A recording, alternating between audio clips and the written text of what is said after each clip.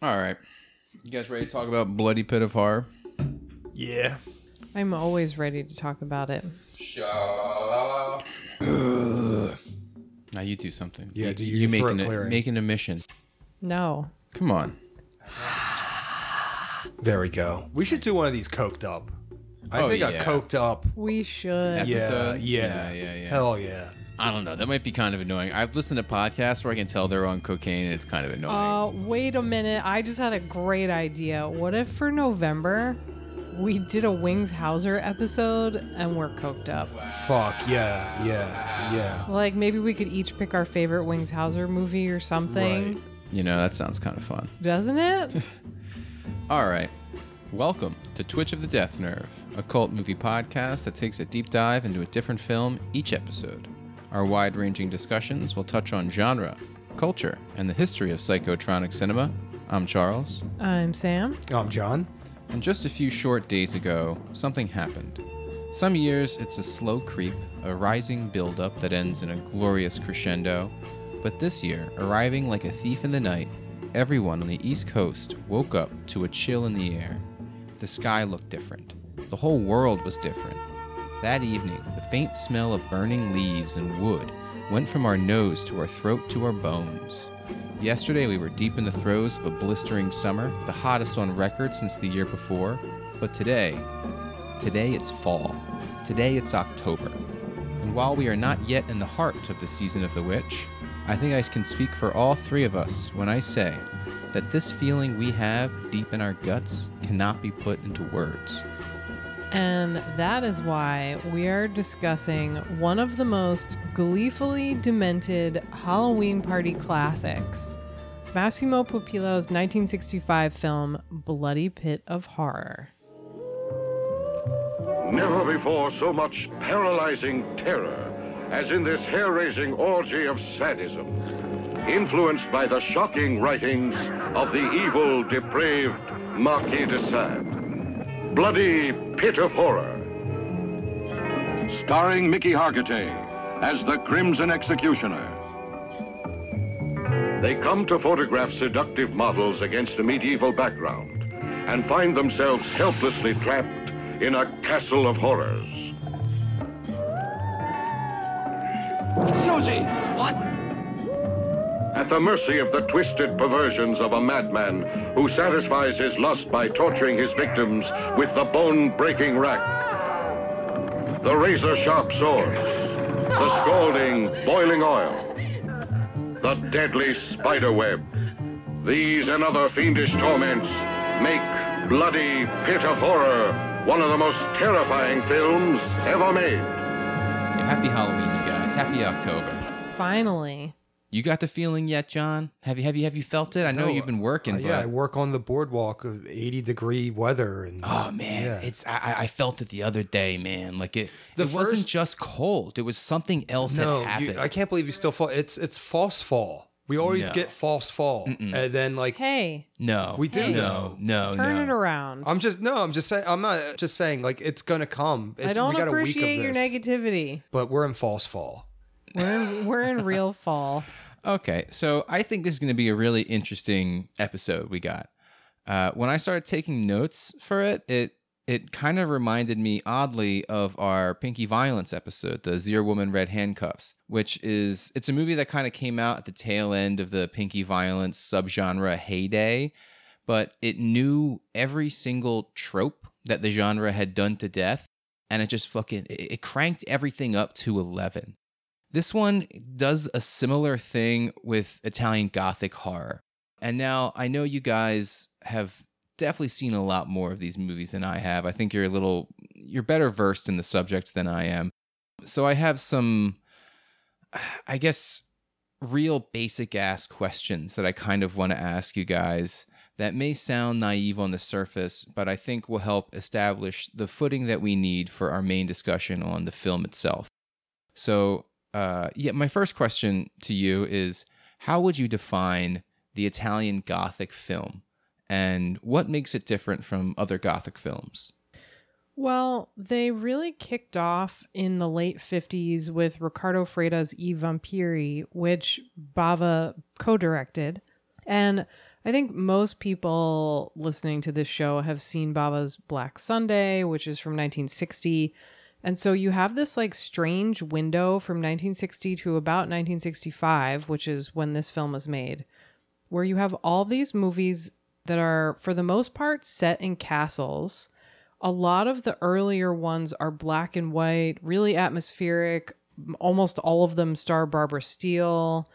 And usually she plays like a double of herself, like her own secret family member who's been in hiding or her own ancestor. Yeah, that happens in a lot of these Gothic movies. Like Vincent Price will do the same thing in them. Doubles, yes. Yeah, the double is such a staple of Gothic literature, but they all have these great plots about people just being horrible to each other, and then someone, either a living person or a ghost or a vampire or a ghoul of some kind, has to come back and get revenge. Like, they're basically all revenge films, which not all Gothic movies are, for sure.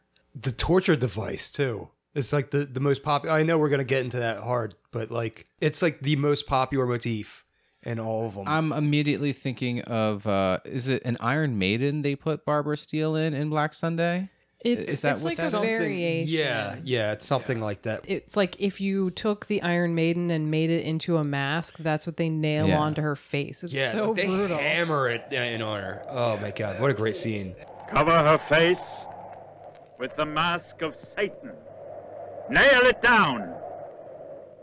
May the cleansing flames reduce her foul body to ashes, so that the wind will obliterate all trace of her existence.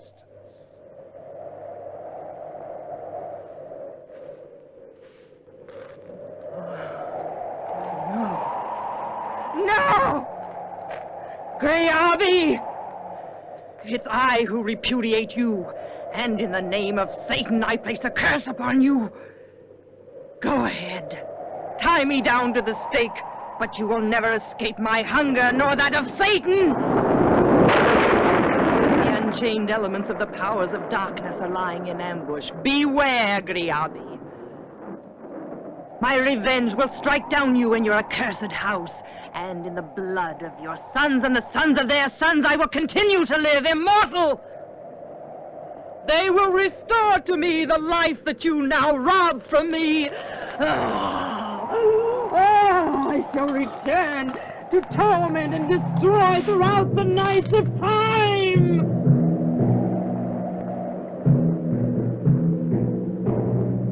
So I'm curious. I've always kind of wondered this. I don't even know if you guys would know. Edgar Allan Poe, was he famous worldwide? Like, is he someone who got purchased? Well, one of the things I remember reading this, is it Eduardo Gastaldi or Edward Gastaldi, the guy who wrote like 900,000 Italian horror movies? I mean, Eduardo, I think he gets translated as like, Edward. So if you've seen, any Italian horror movie from the 60s, 70s, 80s, before their like recent Blu-ray and DVD releases, they almost always had these like hilarious American pseudonyms, like Bava as John M. Old, which I always bring up because I think it's so funny. Louis Fuller is Lucio Fulci. But yeah, I think so. I think Gastaldi, they were like, all right, we'll give you most of your name, but you could be Edward. Okay. I remember reading the interview with him is that when Pit and the Pendulum came out, it was such a hit that every producer walked up to him and was like, that's what we want. We want Pit and the Pendulum. And that whole Italian Gothic thing like came out. When was Pit and the Pendulum? Like, it was early 60s. So I think Black Sunday was before it. But even then, like, you still see its influence. Even in Bava's, like the Whip in the Body is very much like you just replaced Christopher Lee with Vincent Price, and it feels like a Poe one. It's almost like they're having a conversation and like borrowing from each other, going back and forth. Right. Yeah, I never really. I'm sure I've said this before, but I never think it's like anybody stealing from each other. I think it's everybody like throwing stuff into one big soup. Oh yeah, that's how it feels. I was wondering this because I watched the trailer for Bloody Pit of Horror earlier, and it mentions how it is inspired by the Marquis de Sade. That's what my big question for Sam was going to be. Yeah, well, I'm curious. Is because a lot of the Poe adaptations and even the H.P. Lovecraft adaptations, they're like they're not adaptations. Well, you know what I mean? The They're stories not- are so short.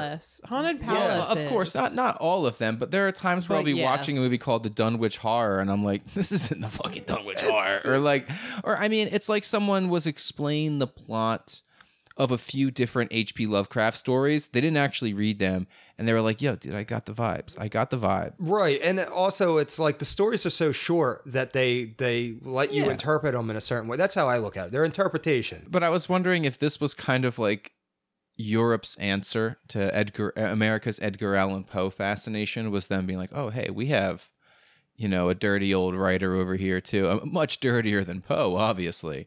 But we have our own sort of, maybe, I would never quite call the Marquis de Sade as a Gothic writer, but he for sure is a Gothic really? writer. Yeah. I always just, for me, it's He's just one of the first. Oh, great. So take it over, Sam. Well, so to sort of answer a question that you just asked first, Poe did have a following in Europe because in the mid to late 1800s, he got translated into French by Baudelaire, of all people, and Baudelaire was really influenced by him. So you have all these later 1800s decadent writers and artists in Europe deeply influenced by Poe, but also influenced by Sade. And, the surrealists in the 1920s were huge fans of his.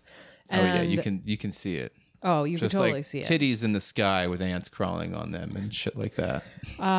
But to answer John's question, it's weird because they definitely tried to do a similar type of marketing where it's like, based on his works. And you could kind of make a case that it is. So there's no literal short story about the Crimson Executioner, but 120 Days of Sodom, Juliet, and Justine are all, for the most part, set in castles where the whole purpose of the story is people just want to torture each other in the nastiest ways possible. Like way nastier than the Crimson Executioner could invent. This is like Saturday morning cartoons compared to Justine. Is Justine the one, it's been a long time, is that the one where there's the character Justine and like each chapter, like an even more harrowing, terrible thing happens to her, where like end is basically like, she's dead. There's no surviving this. And then the next chapter starts and it's like, she's back, baby. yeah, it's almost like how in Rocky and Bullwinkle, how like just before the commercials start, like Rocky and Bullwinkle are hanging off a cliff. And then when they cut back, like after commercials, when like the next chapter of Justine begins, she's like waking up in her bed, putting her shirt back on, everything's fine, like, oh. Getting ready to cry another day. Yeah. Yes. It's a great story. Sorry, that's a bit of an aside. That story's awesome. Juliet's even better. I don't think I've read that one. So Justine and Juliet are like two different sides of the same coin. That's what I assumed. Juliet is the aggressor. She likes torturing people and gets involved with all these other sort of male characters who are torturers, but Juliet's sort of like the supreme torturer. And the end of the book kind of implies that there's like this apocalyptic torture orgy where everyone like transcends their human form to go on and no torture spoilers, for all babe. eternity. This sounds amazing. This sounds fucking sick. Yeah, what was up with Desaad? Well, why was he the way he was? He was just a horny dude that... He was definitely horny. Was he an incel or was he... I've never read anything. No. I think Was he he... fucked. Does he? Okay. Yeah. You have to fuck if you know, like... I don't know. You he could... definitely did. I guess they didn't have the internet. Well, there was an incident where he basically force-fed a prostitute Spanish fly, Oh, Jesus. which was I'm sorry. What's Spanish fly? Spanish fly was that there are different recipes for it, so it's not just the same thing, but Hang on a it's second, an John, do you know what- aphrodisiac. Yeah. You know what it is? Yeah. Oh, is that the stuff they sell at like gas station Yes. counters? Yeah. Yes. It was, That's been around for hundreds of years. Yeah. I thought that was Yeah. new shit. Okay. No, but so he gave her a bunch. It made her sick. He was like, "We're gonna fuck anyway," and she was like, "I don't think so." And he was like, "Okay, I'll just torture you a little instead." And then he got sent to jail. But the real reason he got sent to jail is not because he tortured It's a because sex of his worker. writings, I assume. No, it's because he did write a bunch of really gross stuff, but he embarrassed other rich people, and they were like, okay. between his sort of revolutionary politics, his filthy writing, this sort of scandal with the sex worker, his wife's family was like, okay, you know, aristocrats get away with doing whatever they want, except you, sir, have gone a step too far. Yeah. You will go to the Bastille. So then he just was in prison writing his dirty stories, presumably jerking off a lot. And the French Revolution happened right outside the Bastille. So he's just like witnessing decapitations, like sick. dozens of them a day. Yo, So, no offense wild. to Edgar Allan Poe, but I feel like the Marquis de Sade, like, oh, yeah. that motherfucker lived a life. Yeah, you know? yeah. He- Poe was just sad. Yeah, he was a sad little fuckboy dating his alcoholic cousin with who mental just- illness Yeah, issues. yeah. Both- We're both not of going to them- dump on the guy. Both So- of them are super influential, though. For sure. So at one time he could have, when going to jail, said, "My vengeance needs blood." Oh, yeah. That's all I needed to know.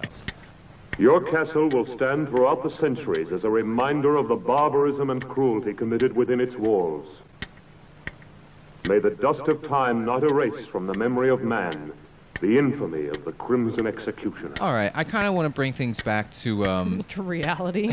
sort of, whatever you want to call it. The idea that Bloody Pit of Horror, when I first watched this last year around the same time, it didn't even register to me as a gothic horror movie. Even though it's set in a castle, it's got a guy in a fucking executioner hood. Yeah, the real title is The Crimson Executioner, which is like Bloody Pit of Horror is such a great title. I can't be mad at it, but Yeah. it's all about the Crimson Executioner. It certainly is. But the movie, Well, it's Scarlet Executioner. Scarlet. Which doesn't sound as cool as Crimson Executioner. I'm sorry. True. I agree.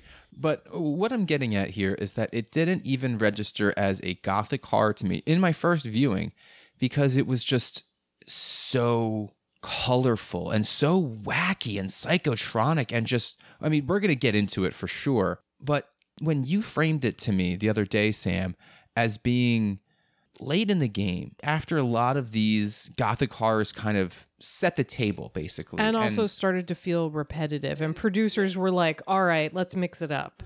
When you said that, it clicked in my head that it was just like Zero Woman, where all of these Pinky movies have been coming out and they're all great and we're doing the fucking girl gang thing.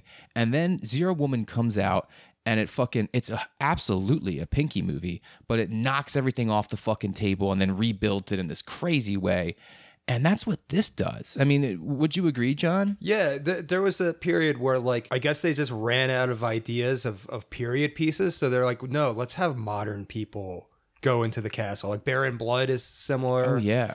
Yeah, I think 63, 64, 65 is when they start to roll that out. And I'll talk about those movies a little bit later. But also one thing that I forgot to mention, one way that this uses the Gothic tropes in an interesting way is so many of those early 60s movies usually have some kind of male character who's the antagonist. He's a monster or a vampire or something like that.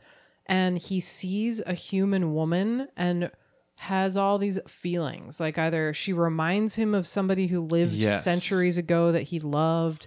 And that kind of happens here, except it's like the incel edition where he got dumped. Yeah, it's And now he's living alone in his castle. Wait, did he get dumped? I thought he dumped her to go Yeah. back to That's his... what it seemed Oh, like. Like maybe. he, what happened was he looked down one day at his fresh 6-pack of cum gutters on his stomach and was just like, I don't need a woman. I got my own fucking abs over here. So that I went down a rabbit hole about this because apparently that was a thing for bodybuilders where like a big myth was that if you're celibate, you'll get a better body.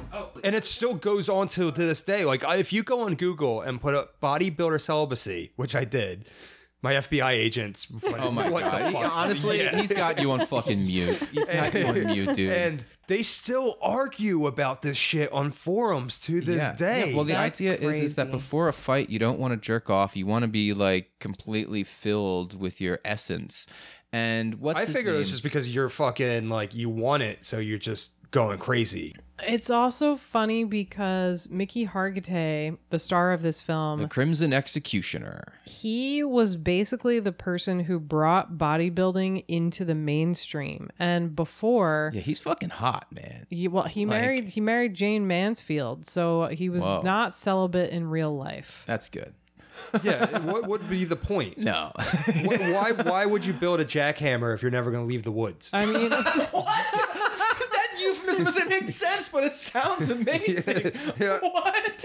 I mean, they famously had a heart-shaped swimming pool in their Wow. in their California mansion, where I presume they just fucked all the Yeah. time. Good for him. All right. Do you guys kind of want to get into the fucking Crimson Executioner, the Yes. bloody pit of horror? This movie rules. This movie's incredible. I had never seen it until last year. We had a marathon, and it was it one that you had done, Yeah, John? Yeah, right before it was Halloween. It was Yeah, one of it's- John's Halloween marathons, and it knocked my socks off. And the Crimson Executioner, this character King. that this movie sets up, when it was over, Travis. I looked over at you, John, and I said, like, holy shit, I can't wait to watch the next one. And you were like, what do you mean the next one? That's it. It's one of the great tragedies of our age. You know what would have been great if he survived and it was all an origin story for a Santo villain. That would have Yeah. been perfect. That would be the so perfect cool. team up. Absolutely. This movie feels a lot of times like a Mexican horror movie, or of course a Spanish horror movie, even though it is Italian, because of just how, like, I mean, his fucking costume and how horny he is. Like, that horniness with the costume. Well, to go back to what Sam said, bodybuilding was getting big, and like they were looking for new things to revamp this Yeah. genre. And like those guys, they're in them. Like in Black Sunday, that's who kills Barbara Steele. But Yeah. they're just in the background. They just started in for like the execution scene, and that's it. Do you think that it was an absolute crime against humanity? I'm talking about, like, think about the worst instances throughout history of man. Right. And this is up there along with, like, you know, the Armenian genocide. Okay, stop. Okay. It's Don't up say there. the G word. Okay. It's up there with some really big ones Yeah. that we did not get A whole fucking series. at least 25 movies with the Crimson Executioner. Well, and the demented thing is, like I said, I'll talk about them more in a little bit, but there are other movies where hot young models or dancers or performers show up to a castle and there's some sort of monstrous entity in the castle who tortures them. And in almost all of those movies, the figure in the castle is supernatural in some way, either a ghost or a vampire or a weird Phantom of the Opera blob. And they all come back from the dead. So why can't he? Yeah. This reminded me of, it was as if someone had a time machine. Someone from, like, the fucking late 80s got a time, like the DeLorean. They went in the fucking DeLorean. They went back in time, and there was some guy who was supposed to make some Bava ripoff movie. And just before he set out for production, they were like, here, watch this. And they gave him The Mutilator. You know, like, they gave him some fucking wacky slasher flick from the future. And he was like, whoa, oh, you know, and got the idea. Have you ever heard of the Crimson Executioner? Who did you say? The Crimson Executioner. He was a maniac and a killer who was put to death for his crimes centuries ago. He was buried in his own castle. What you don't know is that this is the castle where the Crimson Executioner lived and died. When I came here, the castle had been uninhabited for centuries. For me, it was ideal because I desired solitude. Everybody else feared the curse that had been placed on it. When they sealed up his tomb, the Crimson Executioner swore that he would avenge himself. He was a man of extraordinary physical strength, obsessed by an ideal of purity. For centuries, he was entombed, there in the dungeons, and only a seal has protected mankind from his supernatural powers. If the shadow in the photograph is the Crimson Executioner, I fear anything might happen. I had to tell you. What's really like interesting about this movie is that it's a lot more violent, a lot more mean-spirited, but at the same time, I find it so much more innocent than other gothic horror movies because Yes. of so lo-fi and Yeah. how crummy the effects are and everything. So it's such like a weird sweet and salty blend of a movie. Which is why it also lends itself to that feeling of being part of this enormous franchise. Like, it feels like could be an episode of a Santo series or a Zatoichi or fucking. Can you imagine Zatoichi fighting the Crimson No, Executioner? Zatoichi beats the Crimson Executioner. Yeah, no. I think like sort of like one-armed swordsman or one-armed boxer, where it's like he doesn't have his own series. He just pops up in other people's series. That would be tighter. Okay, real quick before we get off this stupid making me point sad. of this imagined world where we have 25 of these movies, here's a question for you. If you had to delete from reality a beloved franchise, say like Doctor Who, Zatoichi, Godzilla, Halloween series, one of those gets deleted in order for the Crimson Executioner to have his 25 My film answer is Halloween. run. Okay. Peace out, Michael Myers. See you later. Hello, Crimson Executioner. I can't live without Halloween and Halloween 3. Halloween 3 is the greatest. So, and which is why, like, I feel like because you're not the biggest Halloween fan, I'm saying, like, what? That's a fine answer. Though. I mean, I can't live But, without like- Jason Takes Manhattan. All so. You're fucking black.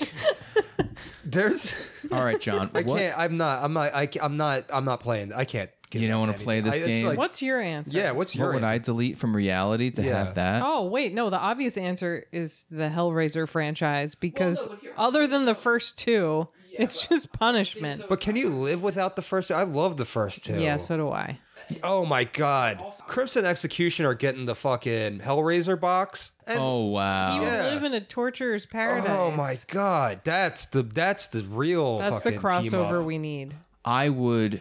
Oh my god. Because the thing is I want to say something that's beloved. Just Beloved. say it. I already said Halloween and Hellraiser. But those were easy because half the movies in the series suck. Yeah. You know? Yeah, but in that's this, easy. we don't know how good these later Crimson Executioner All movies right. are going No, to this be. is, Like they could start getting bad after 4. Like you could end up in space. Can you imagine his Tombs of the Blind Dead crossover? I'm deleting wow. James Bond from reality. Get out of here. You can't. The Crimson Executioner wouldn't exist without pulp novels. Guess what? James Bond is gone. And in its place, we have 25 Crimson Execution. And they're still coming out. They're still coming out today. No way. I can't stand it anymore. Let me go. The Crimson Executioner invented the torture of icy water for creatures like you.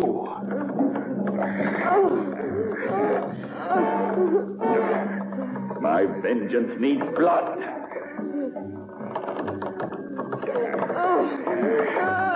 The Crimson Executioner cries out for blood.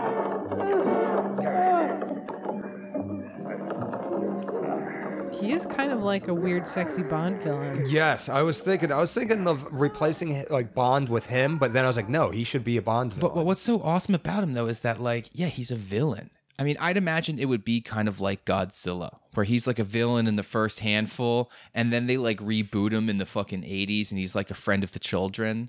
And then they do the gritty again in the later 90s, where he's back to being a villain. Or you can always do the thing where you introduce a villain that's even worse. So like you Friend can of the children. Yeah. He likes to torture women. Can Hey, you imagine kids love it. the Godzilla's Revenge of the Crimson Executioner series where it's like this little Japanese boy and this guy in a monster like costume sitting on a log watching the Crimson Executioner like torture women to death. All right. Dearest Oh, wait. Sam Deegan. No, wait. So something that you brought up, I just need to chime in. I feel like an important influence for this movie that ties into exactly what you were just saying. So, like, obviously we mentioned Italian Gothic horror, but so the whole movie is basically about these people who put out giallo type horror pulp paperbacks, and they're there to take pictures for their paperback. But what he feels like is, do either of you know what the Fumetti Nero are? No, what's that? They're these Italian comic books. Danger Diabolic is one. Okay. They're written for adults and they're sexy. They involve crime. Usually, Well, is it like Italy's answer to EC Comics type things? I was thinking more like manga. Italian manga. It's okay. more like that because I feel like EC Comics are still for kids. They're just Yeah, maybe yeah. for like younger Edgy. teenagers. Yeah. Whereas these are definitely for adults, and they almost always focus on villains or anti-heroes like Satanic and Criminal, like with a K, and Danger Diabolic. He feels like he wandered in from one of those. Again, that's also why I didn't, in my first viewing, pick up on the gothic horror vibes. I picked up on those comic book vibes that you're describing. Like, this is a comic book movie. It's amazing. Like, it feels like... For weirdos. No, it's definitely like comic book just leaked all over this gothic horror Exactly. movie. Because I know this is such an obvious thing to say, but that black and white for gothic horror is so important. Yeah, and this is just in blood red color, as they say. And it's in that 60s bright color, like the where things just pop. Right, really right. pops. It looks like a comic book page. It doesn't look like, like in the 70s when it starts like, oh, let's look like a documentary. Like, no, we're gonna look like so bright and overheightened. Even his so he has these sort of like manservants at the castle who are his guards in this like Swedish sailor outfits or something. And they have these like striped shirt, total sailor outfits, and in an actual gothic horror movie they would be wearing like tails or some like moldy velvet coat. Yeah, they feel like henchmen in a Santo movie. They look like them. Because a lot of times the Santo villain will be the Wolfman, and for some reason the Wolfman's helpers are wearing striped shirts and dressed like sailors. It's amazing. Yeah, it's really, really cool. I was about to ask you before you said all that. Before I got too excited. Just basically for a general plot overview, but you kind of set it up perfectly that the movie starts out with this group of, it's like a photographer, a writer, and a bunch of a producer sexy, overseeing everything. Precisely. And then there's this and it's a group of like sexy 20, 30 somethings who are looking for a place to stage photographs. And you were saying for like these book covers, or I was kind of confused on that. But then when I realized like, okay, this guy is writing the books that they are making these sexy covers Why is for. The writer there? They're all together. They're amazing. on this great vacation.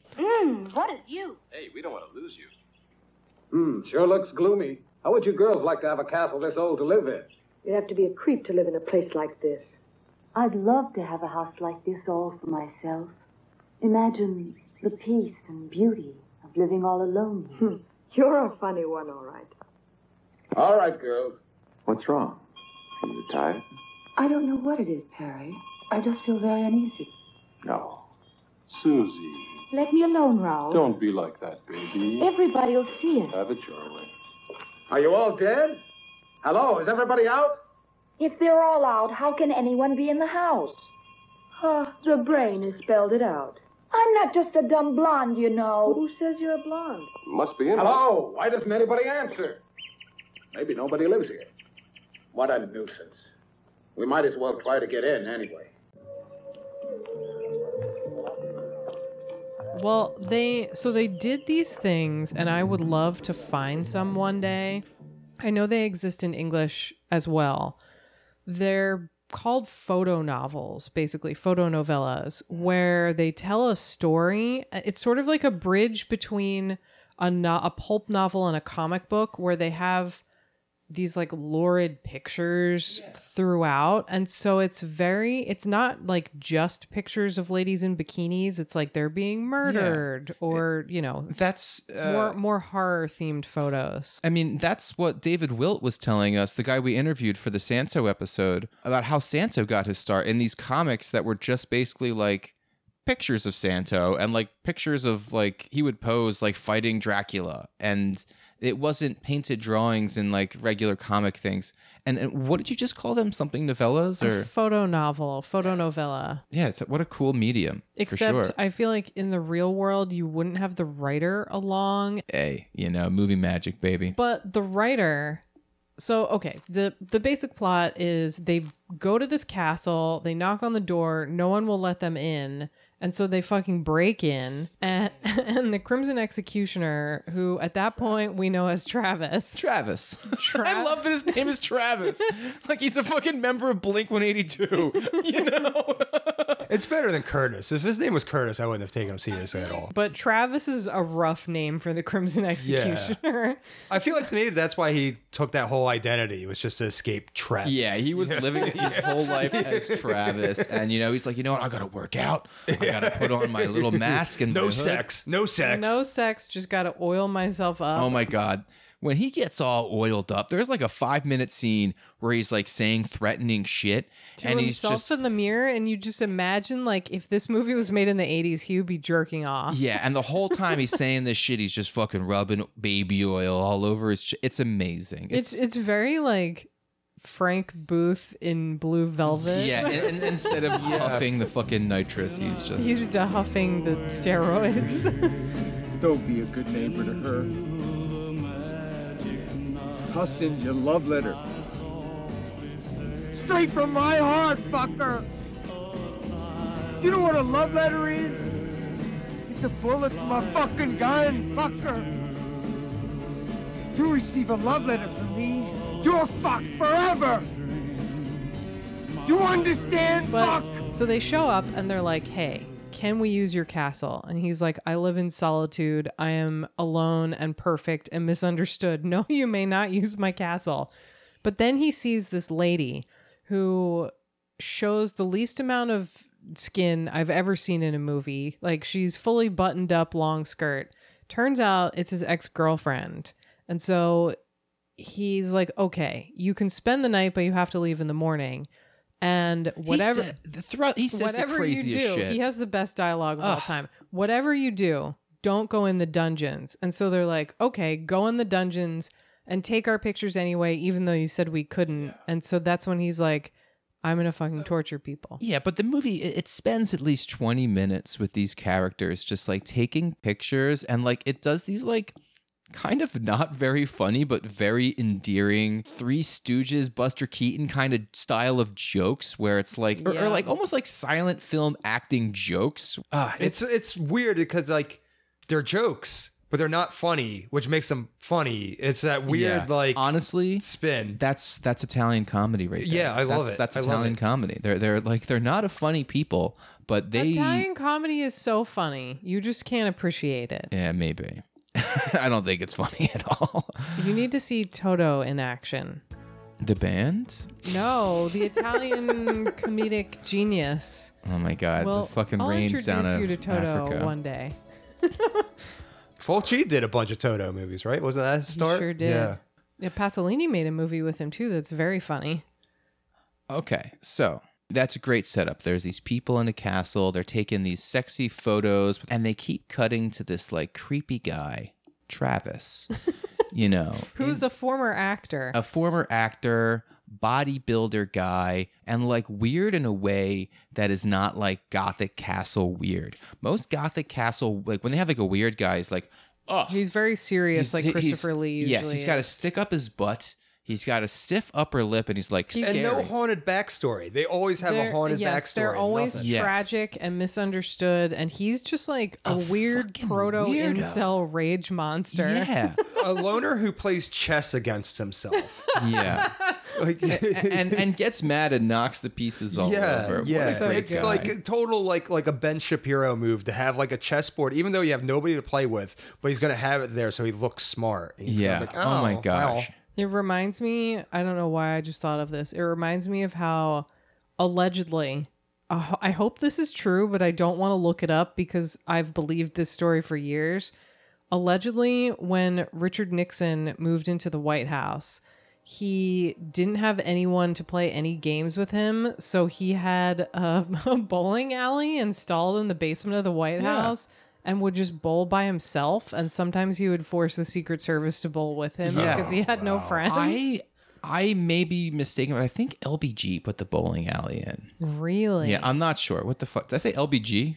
You did. LBJ. LBG. But anyway, yeah, I'm not too sure. I mean, I'm pretty sure Mr. Big Dick Energy could find someone to bowl with him. Oh, yeah. LBJ was fucking packing. But anyway. Yeah, anyway. I wanted to ask you guys, now that we're kind of set up and we have a general gist of the movie, where we are, what is... I'll start with you, John. Yeah. What's your favorite moment in this film. I've been ticking like a $2 watch. I know. I've been seeing you over there, man. I've been just to bring up the fucking spider scene. Let's fucking go. Let's go. It's the De Palma set piece. It is of this masterpiece. It's the Battleship Potemkin stairway scene of this film for It sure. is. And it also is the scene where it abruptly takes a shift into a different territory. I mean, this movie is very, very strange and weird up until that point. But the moment that scene happens, we are officially in fucking La La Land. Catapulted into sheer insanity. It doesn't even like even the other torture stuff. It makes sense because it's like, oh, we got a crazy guy, we got some pretty women and torture devices. Yeah. This one is just like, what the fuck is going on? And like, you guys brought up the fan theory that never crossed my mind that the spider may be just a prop, like within the movie. I never in my head thought that was ever supposed to be a real spider. I thought it was like... it looks so bad. It's like the spider in a Shaw Brothers movie where it's actually... What it is it's a weapon. The spider is like an ancient weapon thing, and it's not supposed to be a real giant spider. He's borrowing the spider from Web of Death, the Shaw Brothers movie? Yes. This is like First Doctor era special effects. Which is crazy because the special effects in this movie are by Carlo Rambaldi. Wait, really? That's my understanding. Whoa. Who worked on E.T. and Possession and Fulci's movies. Made this fucking King Kong. spider. He made the 70s King Kong. Well, the thing is, though, even though like we are joking about the spider being kind of shoddy, it's demented. When they open the door to that scene and the woman explains the predicament she is in. Yes, like she understands everything. Wait, okay, can you describe, for anyone listening to the episode who hasn't seen the movie yet, just describe the scene. So the main characters, the writer and I think Travis's ex-girlfriend. Rick is the writer. They catch wind that something's going on. People are dying and they need to escape and they want to gather the girls and leave this castle. So they open this one door where they hear I think they hear screaming, and they see one of the models on what's supposed to be a spider web with a fake toy spider dangling next to her.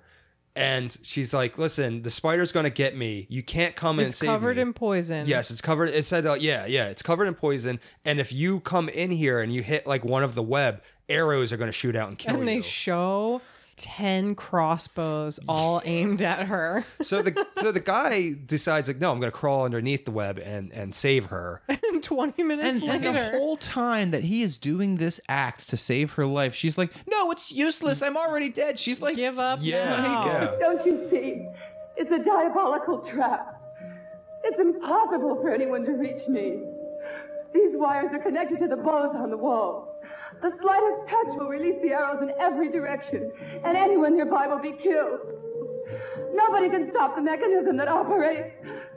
The spider. It has poison in its claws. I'll be killed the moment it reaches me. Now it's hopeless. Watch out, Rick. It is absolutely wonderful. But like, even though like we were saying, it looks a little shoddy, the spider, but when they do that establishing shot of the whole room, it's so cool. It's really cool. Yes, of course. And the level of detail that this lady knows about her predicament and the amount of like expository, just her monologue is just, it's incredible. And it goes on so I know. long. It's like she just got done watching the entire Jigsaw video where the guy's like, you want to play a game? And he explains to her like, in 30 seconds, your fucking, your dick's going to explode from this thing that I have on. Like, I don't know. Like, I haven't seen a Saw movie in a long time, but like he explains everything to her and she's just ready to go with. To repeat it all back to Rick. It really, it's the point of the movie where you are officially like, you're there. Or you're not there. I came across this review today that was the first time I felt shocked in a while. I forget, it was for just like some dinky blog, but it starts off like, every once in a while you come across a movie that has one of the greatest titles ever. I was like, yes, agreed, which is why I kept reading. And then he's like, and sometimes a movie just doesn't deserve its title, and this is one of those movies, and like I made it 15 minutes and was so like bored and mad that I didn't want to keep watching. I was like, delete, close out this page. I love watching this movie like carving pumpkins. It's like perfect to do that. Like when you're setting up a Halloween party, because like if you put your attention, you focus attention on something else for a few minutes, you're fine. You're not going to get lost. Yeah. But I don't mean that in a disparaging way. It's No. just, but it has that great atmosphere that just like put it in between a Vincent Price movie and a Hammer movie and your little thing while you're setting up the cobwebs on the wall. Absolutely. I mean, the whole first chunk where they're just like taking sexy pictures in this Sexy castle. horror movie pictures. Yeah, they're like posing. Yeah, they're doing The like torture devices themselves look like something you would build in your garage in 15 minutes. Like you just found out. I know. Yeah. So it's so funny how when they got to the torture devices, like there's the Lover of Death. What's which the one looks like a that's- fucking scarecrow. oh my god, A that's scarecrow that just like swings from the ceiling. that thing's really But goofy. some of them are accurate. The one where they tie the girl to like it looks like a bull, and then they put the fire inside it. And she boils. That's a real thing, right? Yeah, for sure. I mean, Yeah. a lot of them are, and they have the classic one that's like the rack, the stretching Yes, rack when yes. they're pulling, you know. But the fucking Love it. the one that is my absolute favorite. I mean, obviously the spider scene. Yes. That's the fucking, you know, that's the centerpiece. That's the fucking Thanksgiving turkey. But, you know, Thanksgiving's not complete without some fucking stuffing. You know what I'm saying? Right. And the stuffing of this movie is this rotating wooden. It's like a cage, like a triangular cage that different women are tied to. All of the girls, like a there's pyramid. It's a there's rotating like pyramid. 3 hot 60s babes. Each one is tied up to this spinning thing. And the Crimson Executioner, in just absolute gleeful madness, So good. is like sticking the sword out further and further. So it keeps like getting closer and closer to their nipples. To their nipples. Yes. But the way he like hits the sword in, Like he's playing whack-a-mole. Yes, but he looks so gleeful while he he's does. doing it. He's sweating bullets. He's so fucking horny. And he keeps talking about sin and sinning, you know? So there's this like repressed, I haven't come in 3 years energy coming out of this guy. Yep. And the reason why, okay, this scene's wonderful. It's a great It's scene. so good. But what makes it is there's a quick titty flash for like a second. And it's like, it's really erotic and 'Cause gross. It's revealed so slowly. Yes. And then like it keeps happening again, but you never see another titty again, but you're kind of like, Where is it? looking for him. You're looking for him. Yeah. It is really, really hot and gross. But like, and like hot in a way that I feel like a lot of 12 or 13-year-olds, it's like this movie emerged from like kid puberty brain. yes. Like, which is why it kind of, it aptly has that Marquis de Sade rip-off vibe where like, but I feel like you were saying this at the beginning of the episode. There's this weird sense of like purity or innocence to the movie that Yeah, John is was saying not, that. is not in any Sade writing whatsoever. I mean, the heart of meanness is there. It's just the execution is so. Yeah. I don't want to say lackluster because I think they definitely tried. No, but I yeah. mean, it's just like they. It's not really sleazy in a way that. But some but of like the they didn't other- have a budget. Like if this movie, if you tripled this movie's budget, so they could like do all these things in a better. In a more effective manner. Yes, a more, yes. Then I feel like that would be closer to that. But the fact that it's not. This movie to me, like I was saying earlier, how the first time I watched it, I wasn't overwhelmed with the gothic horror vibes that I absolutely picked up on the second time watching it. But we also watched it right after, what was that cool movie we watched with Barbara Steele? Oh, we watched Nightmare Castle. Nightmare Castle. Okay, it was awesome. It was like one of the most low budget gothic castle movies. With but the great Paul Mueller, who is still alive. It had such great vibes.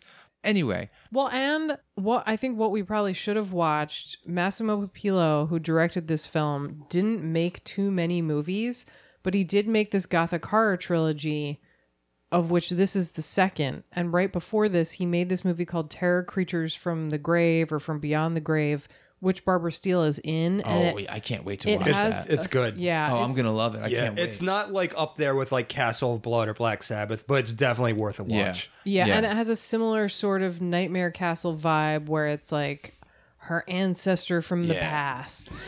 Conceived in a murder-haunted house of blood by the maniac called Geronimus, a dead man with the monstrous power to return from his grave. Terror Creatures from the Grave, starring Barbara Steele. But when I first watched this movie, all of these torture devices and this gleeful energy, this almost like celebration of torture and eroticism, it made me think of this movie as being proto-torture porn. Like a very early riff on that genre that obviously exploded with like Saw and Hostel. And I was thinking about other movies that came out around this time. Like, are there any other movies that you guys can think of from like the 60s, 70s that you would consider as being proto-torture porn?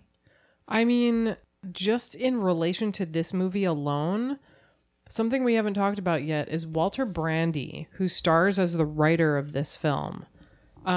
The writer in the film. He's not the screenwriter. The writer who goes around the castle and is basically the hero of the movie is not somebody who I think is super recognizable to cult movie fans today, but he was like one of the big stars of Italian Gothic cinema. And he's in all these movies that have a similar vibe, like The Vampire and the Ballerina and The Playgirls and the Vampire and Monster of the Opera. Well, he's not in Monster of the Opera, but it's... And those are like torture porny kind similar. of movies?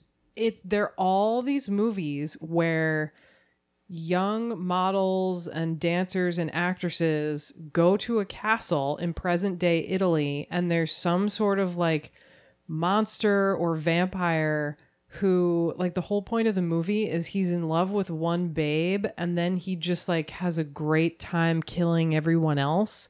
Nice. And they don't go as wildly over the top as Bloody Pit of Horror, but it's like the same formula. You also have we just watched for my Edgar Allan Poe marathon a couple weeks ago, this Christopher Lee movie called Torture Chamber of Dr. Sadism it's like Christopher Lee plays this aristocrat who loves murdering women. He gets drawn and quartered in this great scene at the beginning of the movie. And then he comes back from the dead because he's so stoked about killing women on the torture devices in his castle. And so it's like there are a bunch of them. Yeah. They just aren't as nasty. Are there any that you can think of from that time period? I don't know. You know what's so funny, though, is like Sam said, there's so many torture device movies that I didn't make the correlation between torture porn and those type of movies. Yeah, because when you think about like the newer ones, like say, especially the Saw series, which really like kicked off that early mid-aughts torture porn. Oh, it's the most reprehensible new genre it's like a new kid on the block is like what it was, because it was replacing the 90s slasher revival, but really it wasn't a new kid on the block. It was another revival of a thing that was popular in the 60s and 70s. Yeah, you had Mark of the Devil. Mark of the fucking Devil. Which is probably my favorite of the whole entire genre. And like, why is torture porn more reprehensible than the slasher movie? Like, just because you're using a torture device rather than just like stabbing them in the open makes it worse? Or the Giallo movie, where it's basically the whole point of all three of these is just these great set pieces where you watch people get murdered. Yeah. I mean, also in the late 60s... people like Michael Finlay and Herschel Gordon Lewis. Gordon Lewis is the one who I was hoping we can talk about real quick, because he's someone who invented the roughie. Yeah, in the 60s, around this time. I mean, he is considered the Godfather of gore. The Godfather of gore. The Godfather of torture porn. Yeah, and like, what is the Wizard of Gore? Yeah, then like a fucking torture porn. 2000 Maniacs. 2000. Yeah, that's exactly it. There are these weird fucking devices. Blood-sucking freaks. The Incredible Torture Show. Yeah, yes. R.I.P. Joel M. Reed. Incredible movie.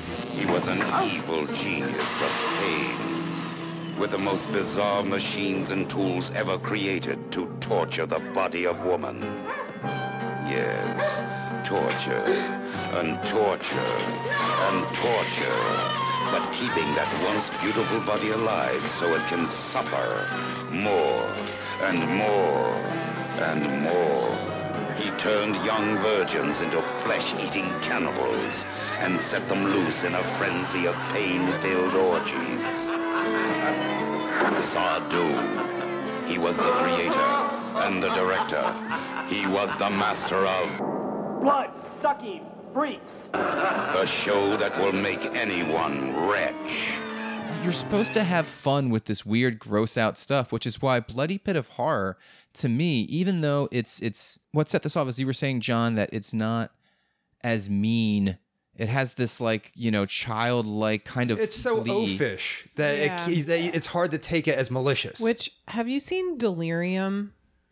No. Mickey Hargitay worked somewhat regularly with this director named Renato Polselli, who I'm a huge fan of, who, like Massimo Pupillo, is one of those Italian directors who's not a name unless you're super into Italian horror. He made this movie called Delirium he stars as the sweatiest cop on earth investigating these serial crimes, but I don't want to give too much away, but it's sort of like the super nasty version of this, where I don't want to call it torture porn exactly because it's more of like a serial killer giallo thing, but it's so unpleasant. Well, it's honestly, it's hard to call Bloody Pit of Horror as a torture porn movie, or even to call Mark of the Devil as a torture porn movie. Well, people do with that one. Because the term really it's used in a derogatory manner. Yes. Do you mean that there's no style, there's no fun? It's because porn, the idea of porn, it's like, ugh, porn. This was made for cheap in 5 minutes, and there's only one purpose. The only problem with Saw and Hostel is that they just they suck aesthetically because they're that alts new metal hot topic horror. More so the Saw series. They feel like they were like, oh hey, we once watched a video from fucking Nine Inch Nails and we're gonna just ruin our movie with this style. We heard from Charlie Sheen about the guinea pig films. I forgot all about guinea pig. That's another for sure. John, what was the movie that you showed me when we were kids? It's like a found footage movie. That's it's torture porn. August Underground. Yeah. Yes. What the fuck was that? That was disgusting. Yeah, that was like the whole extreme thing. We're gonna outdo Saw and Hostel. It was this underground edgelord. Fake snuff total thing. edgelord. Yeah, I heard about it because the singer from Necrophagia showed up in one of them. I think it was the sequel we watched. Yeah, and it was just it was Toe Tag Productions. Yes, and it was just I got it oh wow, this is watching a snuff film. If we got the Henry Lee Lucas video from Henry Portrait of a Serial Killer. And then after 10 minutes, it was just okay. Yeah, I remember we were watching it, and the most shocking scene was a scene where they were all puking on each other. Yeah. And one girl character was really cutting her stomach with a razor, and you could see blood squirting out. And you can tell it was real, but it was just why? What's the point stupid. of this? Yeah. It's when you try too hard, it's just come on. So last night, in order to do research for this, because we take our jobs here at Twitch of the Death Nerve very seriously. We do lots of research. It's not just a fucking free-for-all joke fest. Last night, Sam and I watched a film just to give better context. Because you insisted. That's why we watched it. The whole reason we did this episode is so you could get Sam to watch this movie. Yeah. I honestly feel like that was Me too. Sam, can you tell the people at home how you felt about Eli Roth's Hostel Part 2? Well, this gives me a good opportunity to talk about how much I fucking hate Eli Roth. He's the worst example of a mainstream horror gym bro who probably has some things in common with the Crimson Executioner in that he just stands in front of the mirror and talks about how perfect his abs are. And one of the things I hate about his movies, aside from the utter lack of style, and it's all the dialogue, you can hear it coming out of Eli Roth's mouth. Yeah, that was probably the most grating aspect about watching this movie. So I saw it maybe like over a decade ago, and I remember being kind of charmed by it because I saw the first Hostel and I thought it was a piece of shit. It is a piece of shit. It was just awful, like just a bad movie. And then a few years later, a friend of mine whose opinion I care about insisted to me, Hostel Part 2 is great. I promise you, watch it. You're going to love it. And I was like, there's no fucking way. But, you know, I love you, so I'm going to watch it. And I watched it, and I thought it was very charming. This time watching it, it was honestly, it was better than I was expecting it to be. It moved at a pretty quick pace. And I guess I could say I was entertained. Or I wasn't like mad the whole time, but yeah, all the dialogue, I feel like that was so grating. Every character was just like a gross Eli Roth. Well, yeah, I character. feel like he does this thing that's pretty specific to him, where he writes these characters and these scenes and these lines of dialogue that are super misogynistic, and they're framed. It's sort of like the way a lot of bros are like. They make a gross joke, and then if they get called out on it, they're like, well, I was just kidding. Of course I don't think that. Yeah. And that's how his movies feel to me, is like I can watch Bloody Pit of Horror, which is like all about torturing women, and I'm like, wow, this is the greatest thing ever. But like 5 minutes of an Eli Roth movie, it's like he's clearly like he gives off the most disgusting date rapist vibes. Yeah. His movie, Eli Roth movie is like if you put a Five Finger Death Punch shirt on a Trauma movie. Oh my God, yes. I think that's really... Wait, so no, I got you guys beat because this just happened to me yesterday. Oddly enough, maybe there was a reason why I got called into work. They watch football at work, so then they leave the TVs on news channel, and so I'm walking around, and look who I see on TV: Eli Roth. Pitching, like selling the show about real life stories of demon possessed pets. And I'm like, wow, how far have you fucking dropped, dude? Wow. Yeah. Wait, have I ever told you both the classic Eli Roth MySpace story? No. Wow, the days of MySpace. Yes. I miss MySpace. I do too. Bit. You could have your own song. I know. Your top great. 8. Oh my God. If somebody pissed me off and like you're out of the top 8. Or I'll just pick I'll do subtle where I pick like 1 or 2 people ahead of them and be like, Yeah, they know. They see it. They see it. So if you... That was evil, man. It was. It was so passive aggressive. If you Google search this, you will find that I am not making this up, and somebody screenshotted it and put it into this like live journal article or like a blog post.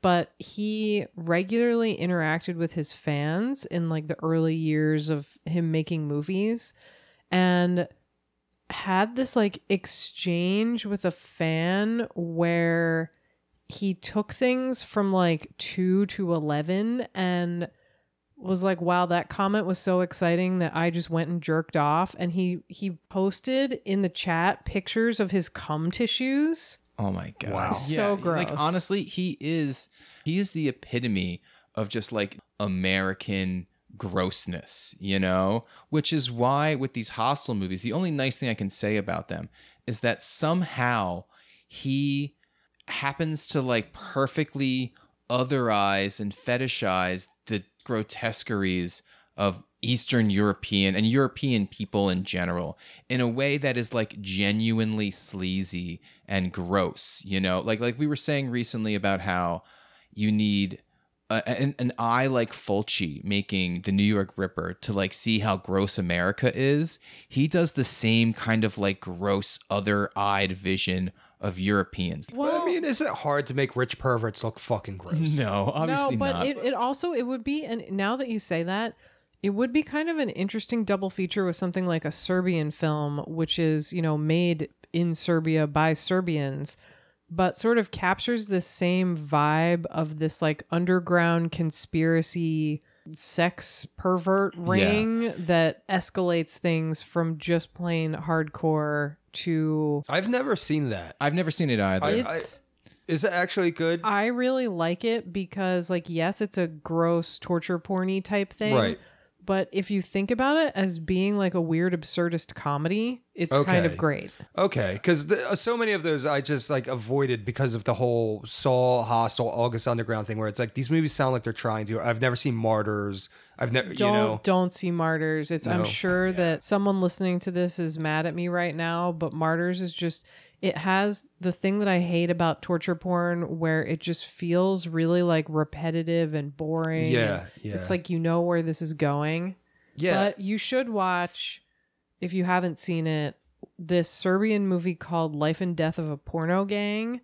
Okay. About this like traveling they're like a punk circus group who travel, like the World Inferno Friendship Society. Exactly. And they travel around the countryside doing live sex shows. Whoa. And they get paid by someone to do more and more extreme stuff that's captured on video. Say no more. I will say no more. It's amazing. Whoa. That sounds cool. Does it go like into like and yes, weird and there's sick. And okay. somehow it got a theatrical distribution, but there's bestiality in it.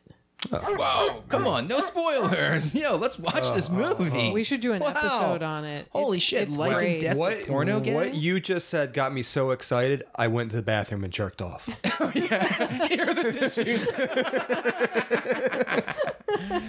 I'm just really happy that I feel like I've made an impact in horror. I mean, that was all I wanted was to, I didn't necessarily come in and the goal was never to come in and just try and take over and change the world. It was just to come in and make a difference. Well, anyway, Mickey Hargitay. You know what his last role was? Who, the Crimson Executioner? Yeah, Mickey Hargitay. Was it on an episode of Law & Order SVU? Yes, with his daughter. Yes, with his daughter. Yes. His daughter is the main girl Mariska from... Hargitay. Olivia Benson from SVU. That's his kid. You could see they look similar. It might not have been his very last role, but I know that was like in the end of his career. Isn't that sweet though? Had that a is cameo awesome. on his kid's show. Where is she? Who? The girl you're torturing in all those photos. Honey, I'd like a mineral water, no ice. And I'd like your balls in a blender, but ain't like a bitch. Oh man, I absolutely love the Bloody Pit of Horror, the Crimson Executioner. The reason why we're putting this episode out now, because it's fucking October. And this is Halloween party. This is a movie that it sets the mood in a way that you wouldn't expect. Like a lot of times you have your like nifty, creepy, cool bats on string movies, which this movie has. We got some bats on strings here. Hell yeah. Yeah, I was going to say, hold up. But this movie, it's one, like you were saying, John, you put it on when you're carving up some pumpkins. You put it on when you got that October feel, Or let's say you are one of the sad people listening to this show, like John, who doesn't have that October feel. If you're not feeling the October vibes... I mean, we're still in the beginning. I'm not saying I'm not going to get it. Hey, put this movie on. Okay.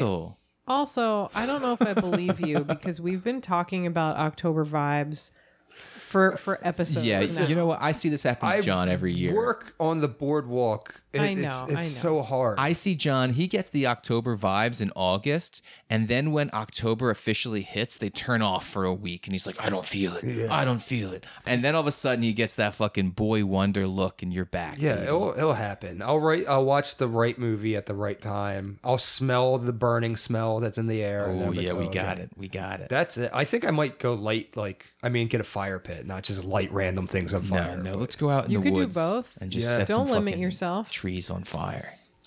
Remember, with your pumpkins, when you're done with them, go out in the woods and smash them against trees for deer and other animals to eat. Yes, Yeah. smash your pumpkins in the woods. My PSA for the episode. Okay, is there anything else you guys want to touch on about the Crimson Executioner, the Bloody Pit of Horror, or gothic Italian castle freak movies? I guess I would say if anyone like John is having a hard time getting into the spirit, one of the things that always works for me, aside from watching early Universal horror, is watching these like weirdo 60s and 70s Euro horror movies set in castles. Like Jess Franco made them, and Jean Rollin made them, and Bava made some, and they're just, I love them. What's the weird French genre that I've only seen one movie within it? And I know Franco is like, this is big with him, or Roland maybe was big with him. We watched a movie called Midi Minute or Midi Minuit. Yeah, Midi Minuit. I put it on when we like first met, and I was trying to impress you. Like, hey, check out It this worked movie. because I'd been dying to see it. Yeah, I felt really cool. There's a whole magazine from the 70s and 80s in France named after it. Yeah, and what's that genre called? The Fantastique. Yeah. It's sort of like a crossover between fantasy, surrealism, and horror that is uniquely French.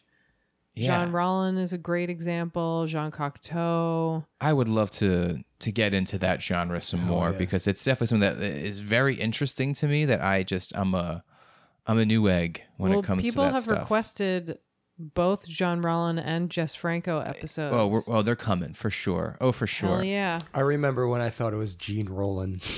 I mean, when you first start out, especially when there's no internet. Oh, like, yeah. When you only just read these things. Oh my gosh, how hard to pronounce was Lucio Fulci? Oh, yeah. I thought I used to pronounce it like the C's were S's. Yeah, So, yeah. I think a lot of people who it's like you have no context. Right. You're reading it It's in a weird. film magazine. Yeah.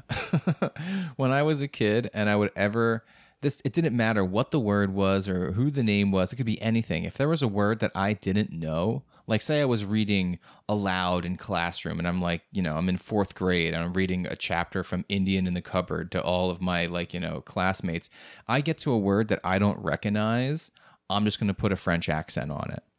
So it sounds like I am saying like I do that when I don't know the word. It's like, compartmentalized. It reminds me of when he doesn't remember Klaatu Verata Niktu. Oh, I got it. I know your damn words, all right? All right. Did you guys have any shout outs? I got a whole fucking million. You can take mine.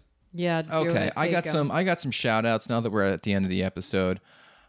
First and foremost, we have a book club this month. It's October. I don't know when this episode's coming out, but if you are listening, our book club this month is going to be so much fun. We're doing Edgar Allan Poe, but usually what we do is we pick one novel or one story and everyone reads it and they all join the chat, the hangout. This time, read any Edgar Allan Poe story. Choose your own adventure. Whatever you want to read. In The Raven, Mask of the Red Death. No matter how long or short or poem or whatever, read an Edgar Allan Poe story and come hang out with us.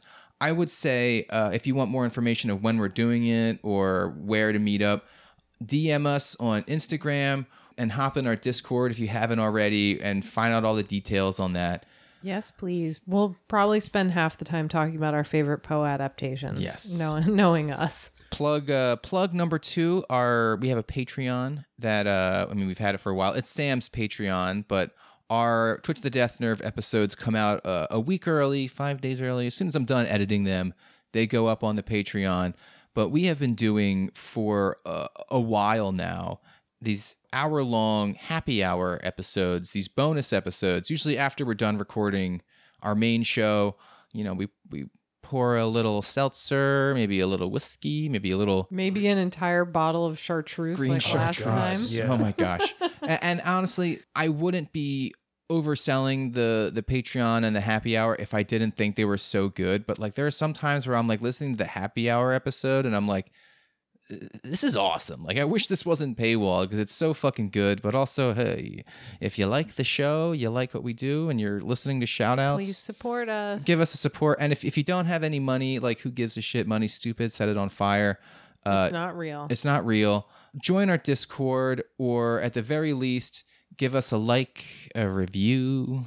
That really helps us, get new listeners. Okay, sorry, I'm fucking rambling on. We have another shout out to the Cinepunks. Me and John are about to go on their main Cinepunk show with Liam and Josh to hang out and discuss a couple of our favorite October classic movies. Not quite ready to reveal the titles. No, not yet. It's going to be really fun. I can't wait for that to come out. I can't wait to record that. And if you don't recognize the name, Cinepunks are our network. They have a whole series of articles about movies on the site. It's just cinepunks.com, and lots of other great shows as well. Yeah, if you ever want to fucking start a podcast or you have a piece of writing that, the New York Times won't publish, Cinepunks. We love them so much. We sure do. All right, last plug. That's actually not even a real plug. Merch. Twitch of the Death Nerve merch. We don't have it. There are no T-shirts. But There's nothing. we're trying to get it. So at the rate that we work, we'll have them ready either next week, by Christmas, in 3 years. There's no telling. But merch, someday, maybe. Who knows? Yes, tell us if you want that and you're interested. We need something cool. Yeah. Yeah. I mean, like, the thing is, though, is like, no offense, I don't want to wear a fucking podcast shirt. Like, I don't. No. I don't. Like, I'm not. We're not gonna wear it. We're gonna make money off it. Yeah. What if we found a company to team up with so that we could get Twitch of the Death Nerve scented poppers? Oh yeah. Fucking our cruising episode related. Twitch of the Death Nerve yellow bandanas. Oh my god, we should make our, now that weed's fucking legal, let's fucking make Twitch of the Death Nerve gummies. You guys want to listen? That's what we're doing. We're selling drugs. Gummies, poppers. I figured it out. Our merch, it's just drugs. Slide in our DMs. Join our tabs of acid with the Twitch of the Death Nerve logo. Oh hell Done. Yeah. Let's go. We instead of gummy bears, it'll be gummy octopuses, like from Twitch of the Death Nerve. Yep, from the film. Yeah. Bay of Blood. Wonderful idea. Oh my god. Oh hell yeah. I love you guys. And I love everyone listening. Happy October. Happy early Halloween. It's coming.